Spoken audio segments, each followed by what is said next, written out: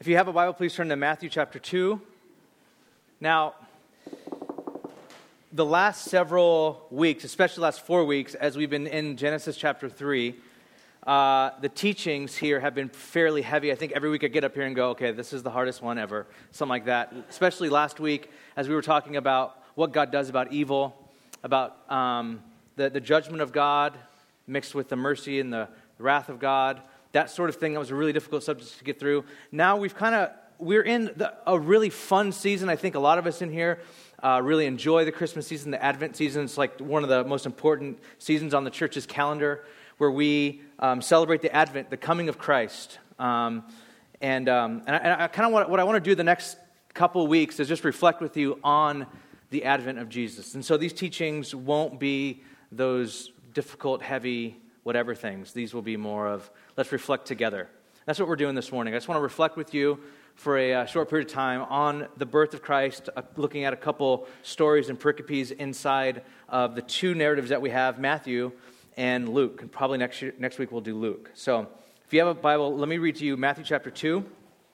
And I'll go down to verse 18 or so, and then I'll pray.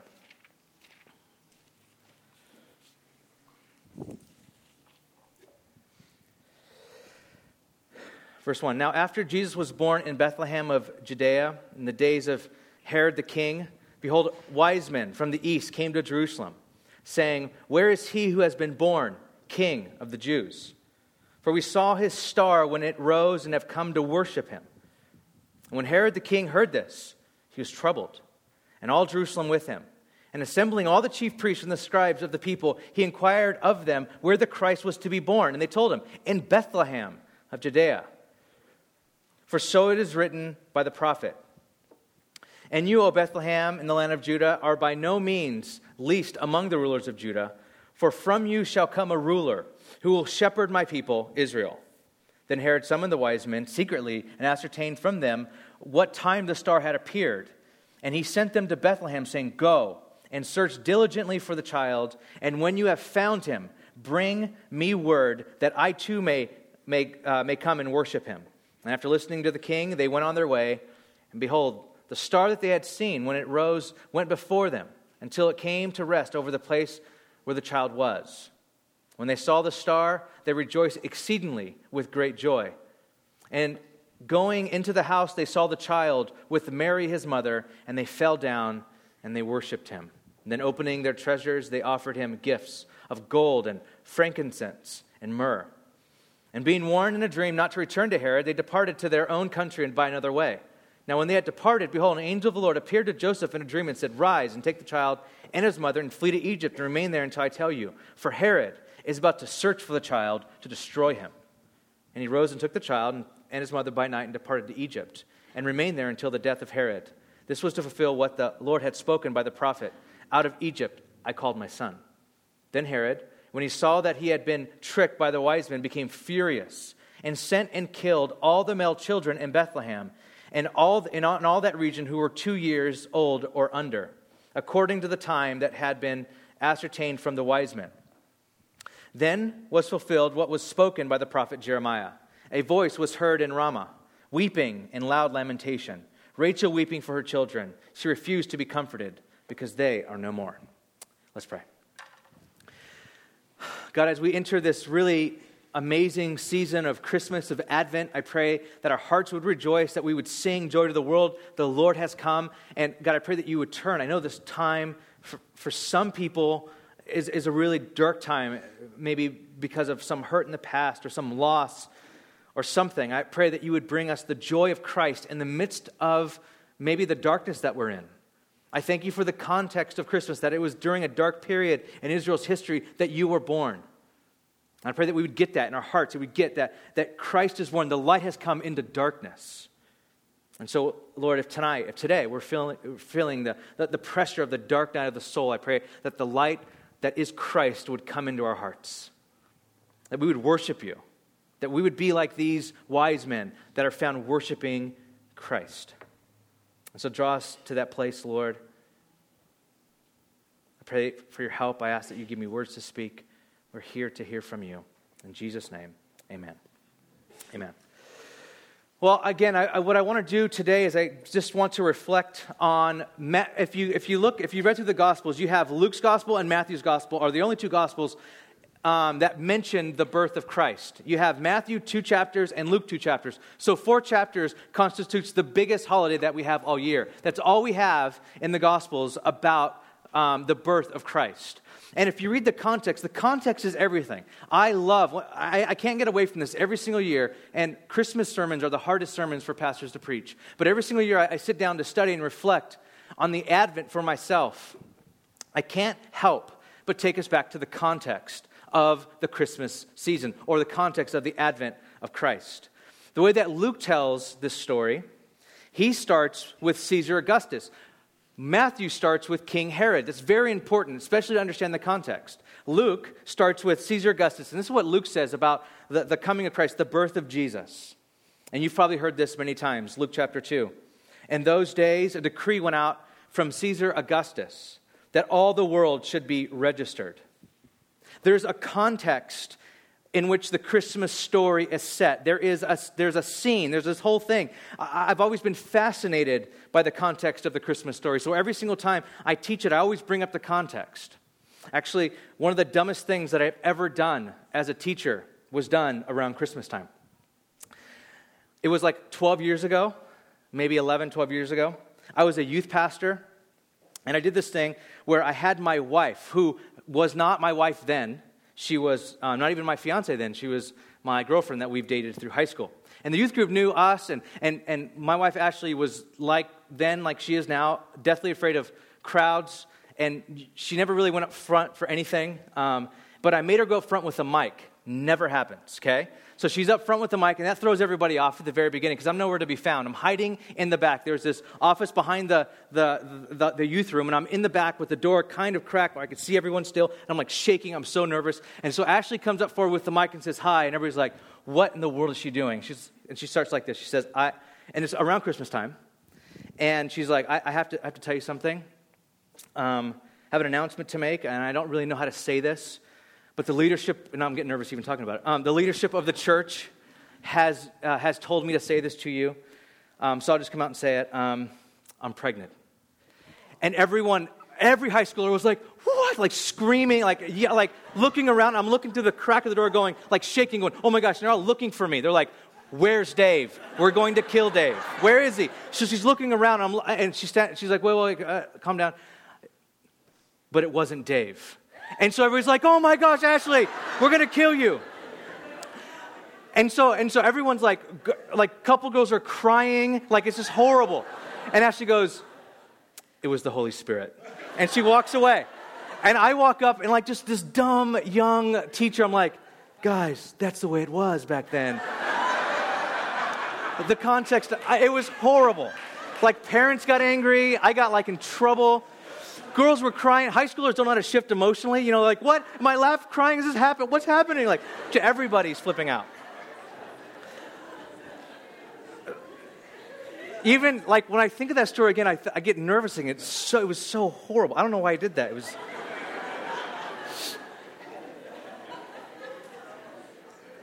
We always take the story of Christmas out of the context, and that's not really good. Like, Mary was a teenage girl who was pregnant. Who had to say something like, it was not Joseph. Joseph was actually had to be convinced by an angel. You take her as your wife. The baby in her is from God. He is Christ the Lord. His name is Jesus, and he will save people from their sins. An angel had to go tell him that. We always take the context of Christmas out of Christmas. And I think when we leave the context in, we see the bright, shining light of Jesus coming through. The Christmas story has a context, and the context is political. The context is national. The context of Christmas is laden with the expectation and hope of the Jewish people. In Isaiah 9, it says this, the people who walked in darkness have seen a great light. Those who dwelt in a deep land of darkness, on them light has shined. See, it was in the 300s that the church calendar shifted to celebrate Christmas on December 25th. The church celebrates Christmas on December 25th on the darkest, coldest, longest night or period of the year. on winter solstice. Why? Because this is the biblical context in which Christ was born, in a land of deep darkness. I know that there's some people who get very depressed this time of year. Very depressed. People that don't like Christmas. I mean, all the cheer and stuff, they can fake it for a while, but they're like, I'm sick of it. I'm sick of the music. It started before Thanksgiving. I'm sick of all the fuzzy sweaters and the ugly sweater things. I'm sick of all the presents. I don't know who to buy for. I don't have a significant other to share hot cocoa with. I don't have that. And it's dark. You're dark. It feels dark. That's the context of Christmas. An expectant hope. People wanting a Savior. People wanting a King. People wanting a deliverer. It says this, you have multiplied the nation, you have increased its joy. They rejoice before you as with joy at the harvest, and they are glad when they divide the spoil. And this is the context. For the yoke of his burden and the staff for his shoulder, the rod of his oppressor, you have broken. How is God going to break it? For to us a child is born, to us a son is given, and the government shall be upon his shoulder. And his name shall be called Wonderful Counselor, Mighty God, Everlasting Father, Prince of Peace. So the way that Luke starts his story, he starts by introducing us to a man. This pompous man who had enough guts to demand that the whole world should be registered for tax reasons. His name was Caesar Augustus. He was the great-nephew of Julius Caesar. He was a man who was a god in some people's eyes. He was their lord. But the irony of the way that Luke tells this story is that, okay, here's this Caesar who is the Lord of the known world, but in a corner of his kingdom, in a teenager's womb in Bethlehem, going there to be registered, in that womb lay the true God who became a man. This is the way that Luke sets up the Christmas story. He sets it up by contrast. The most powerful man in the known world is telling the whole world, everyone in the world, what to do. All the while, in a poor, peasant, insignificant little teenager's body lie the Savior of the world, God in human flesh. But Matthew tells his story a little bit different. His story is a little bit more Jewish. He starts his story by mentioning the most powerful man in all of Israel, King Herod. He says this, now after Jesus was born in Bethlehem of Judea, in the days of Herod the king. Herod the king. That's the context that Matthew sets the story in. Herod was not a Jewish man. He was an Edomite. Therefore, he was not the rightful heir to King David's throne. He should not have been sitting on the throne in Israel. He knew that. Everybody knew that. He had no right to be sitting on that throne. But he was made a king by Rome. He was made a king over the Jews by Rome. Rome ruled the known world, and they installed Herod as king. And he ruled Israel by excessive taxes, by killing everyone who was a threat to his throne. He even had one of his wives killed and 3 of his sons killed because he was paranoid of them plotting against him.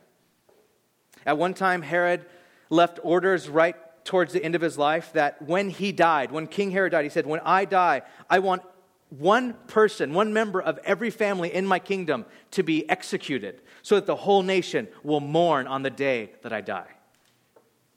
At one time, Herod had more money. Some people have said in some estimates, he was the richest man to ever live. Herod was powerful, rich, dangerous, and then one day, these astrologers, these wise men came knocking on his door in Jerusalem. And it says, behold, wise men from the east came to Jerusalem saying, where is he who has been born King of the Jews? For we saw his star when it arose and have come to worship him. When Herod the king heard this, he was troubled. Most historians and scholars believe that it wasn't that the star led them to Jerusalem. They saw the star and they interpreted it as this. A king is born. The Jewish king is born, and they hoof it to Jerusalem. They go to Jerusalem, they knock on Herod's door, and they say this, where is he? Where is the one that is born King of the Jews? They ask Herod where he is, as if he was in his palace. But notice that these wise men, these magi, don't go to Herod and ask, who is the one that was just born to be king?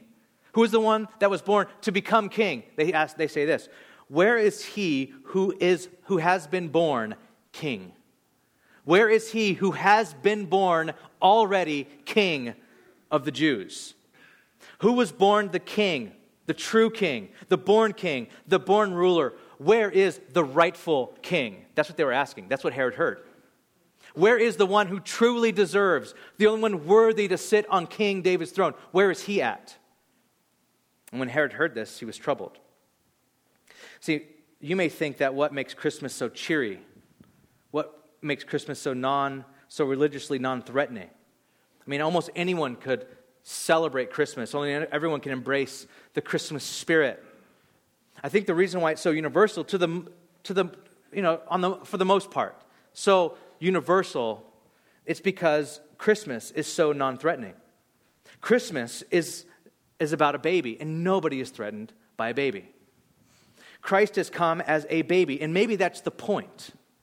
He's come as a baby, so when we talk about Jesus Christ coming as a baby and singing all these songs, almost anyone can join in. Like, well, it's a baby. How non-threatening is a baby?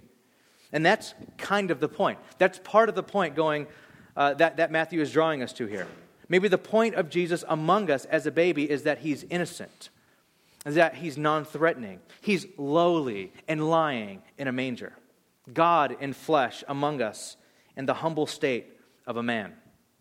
As Frederick Buechner says in one of my favorite pictures of Christmas, he writes, "The child born in the night among beasts, the sweet breath and steaming dung of beasts, and nothing is ever the same again.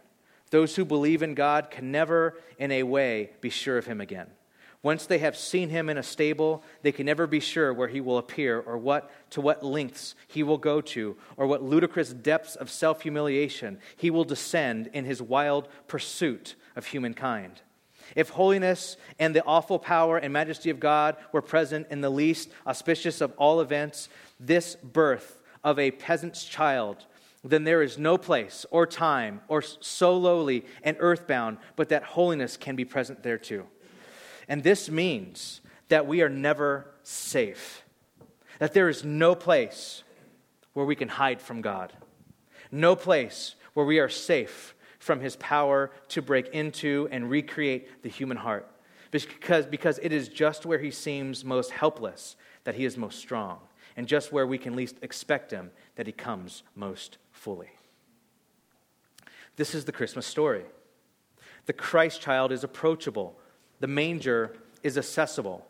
Christ, God in flesh, in human flesh, broke into our world, the one he created to save us. And there's an aspect to the Christmas story that says there are no lengths that he is not willing to go, no ludicrous depths of self-humiliation that he is not willing to plummet. There is nothing God is not willing to do in his wild pursuit of you. There is a part of Christmas that says that. No matter where you're at, the worst, lowest place, the darkest place you've ever been to in your bedroom, to the darkest place you've ever been to in the city, there is no place that God is not willing to go to reach you. There is a part of that. If he was born in a manger, around animals, in a borrowed manger, there is God, the King of the world, the King of the universe, the King of the cosmos. If he was born there, there is no place he's not willing to go to save you. There's no place he's not willing to go to redeem you. That is one part of it. And there's a part, to be honest, that we all like. There's a part that warms our heart. There's a part that even the hardest person will say, wow. That's one glorious point. That we have a rescuer among us. And that rescuer is Christ the Lord. But there is still another application. One that starts all the way back in Genesis chapter 3. A promise that God made. A promise that God said, I will crush the serpent's head. From Genesis 3 on, the world is ran by tyrants. In Genesis chapter 1 and 2, we were told that humanity, you and I, were created in the image of God. We were given a cultural mandate as God's icons to govern the world on Christ's behalf, or on God's behalf. As image bearers of God, reflecting God, we're to rule this world on God's behalf. But Adam and Eve were tempted by the ultimate tyrant, Satan, to usurp the rule of God. It was found that what humanity really wanted, and what we still want to this day, is independence from God. An independence from God that enables us to decide for ourselves what is good, to decide for ourselves what is not good. Every single one of us usurp rule in our lives.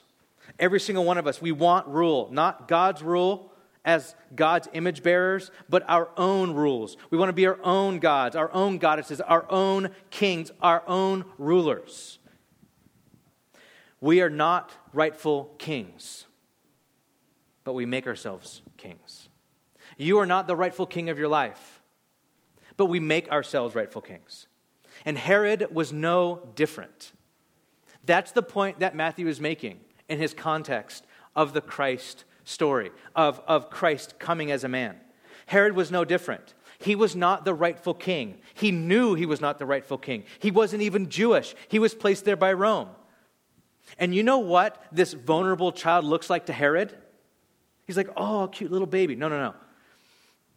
Christ, the Christ child, baby Jesus, was a threat to Herod's throne.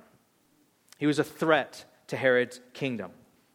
This baby poses such a threat to his throne that the most powerful man in Israel kills a whole village full of other babies in order to try to get rid of him. Jesus, infant Jesus, is a threat to Herod's kingdom. But if you were to really understand the Christmas story, the advent of Christ, it's actually a threat to any kingdom. Any national kingdom, any personal kingdom. See, most of our postures in our lives is that I'm the king of my life. I'm the king of my little world. It's my kingdom and I rule it. I'm the king of my money. I'm the king of my relationships. I'm the king of my marriage. I'm the king of my apartment, my flat. I'm the king of my job. I'm the king of this city. I am the king of my little world. I'm the king of my art. I'm the king of my job. Everything. It's mine. It's mine. It's not God's. It's mine.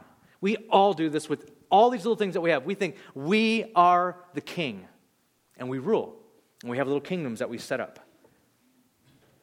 But the point of the Advent story that both Matthew and Luke tell is this. Caesar isn't Lord. Jesus is Lord. Herod isn't king. Jesus is king. You can't save yourself. You can't rule yourself. You can't run your own kingdom. This means that Christ must rule your life. This means that Christ is the rightful ruler of every single life here, of every single heart here. See, when Jesus came to this earth, he didn't do his little part that we can do our little part. He's like, okay, I'm going to come and do the whole dying on the cross thing. Now you go and do your thing. Christ has done it all. I was reading this book where, in the book, the author asks one of his friends, when were you saved? And the person said, 2,000 years ago. Saved 2,000. See, it's all, Christ has done it all. He's the king. It's rightfully his. Christ is the king. In his lordship, he's done it all. And what we need to do is we repent and become a part of his kingdom. We repent and become a part of what he's done. A lot of us think, well, it's me making, I have to do something, and I have to do this part, and I have to, salvation is all about us doing something. Jesus is king. He has come, he has conquered it all, he's won it all. He's come as a baby, and as a baby, he was a threat to people's kingdoms. Christ is a threat to our kingdom. See, Herod knows full well the implications of the rightful king being born. He knows that he's the king above all other kings. He's the true sovereign king. And what that means is that his kingdom is either going to come to an end or he's going to kill him. It's very interesting that when they ask him where is this king that is to be born? And Herod calls this king to be born the Christ. He knows exactly who he is. Where's the Christ to be born? Where's the deliverer, the Messiah? He knows exactly who he is. Herod knows all the implications of this. I either kill him or my kingdom is threatened. My kingdom is overthrown. For those of us who know who Jesus is, that he is the king, for many that threatens your kingdom. It should threaten your kingdom. The kingdom that you've built around money, around relationships, around work, around self-image, around sexuality, those kingdoms should be tumbling down at the feet of Christ. So you only have two choices. You either go And this is what's so ironic about Matthew's gospel. Matthew's gospel is all Jewish. The first people to find and look for Jesus and worship him were pagans, people who worshiped the stars. And God reached out to them first. And they went and looked for the Christ. And you know what they did? They knew. Instinctively, intuitively, they knew the king, the real true king is born. Let's go worship. And Herod knew what to do too. The king is born. Let's kill him. I hope those are the only two things that you're going to do. You're going to either worship him or you're going to go, I need to put to death this whole faith in Christ thing. In its infancy, as it takes root in my heart, as I start to believe in Jesus, I have to kill it at its root because I can't let it take over my life. I know the threat that it's going to cause my kingdom. I know the threat it's going to cause me with my relationships, with my time, with my money, with my belief, with my education. I know all of that. It's going to threaten all of it. I'm going to be on shaky ground. I have to kill it at its root. But I want to invite you today and during this season to worship. To worship Jesus. To surrender at the vulnerable feet of Christ the Lord, who has made himself vulnerable for us, to rescue us, to save us, to show us that he is truly the King. But I don't want to get too sentimental where you kind of go, oh, he's my rescuer. He's the King. He deserves our worship. Let's worship him. Let's pray. God, I pray that this church, as we go into this season, would be drawn to worship Jesus. I pray our homes will be filled with worship. Our lives, our jobs, as you give us tasks to go out and minister to people this season around the city, that we would do it worshiping the King, that we would bring the best that we have and lay it before you and say, you are worthy.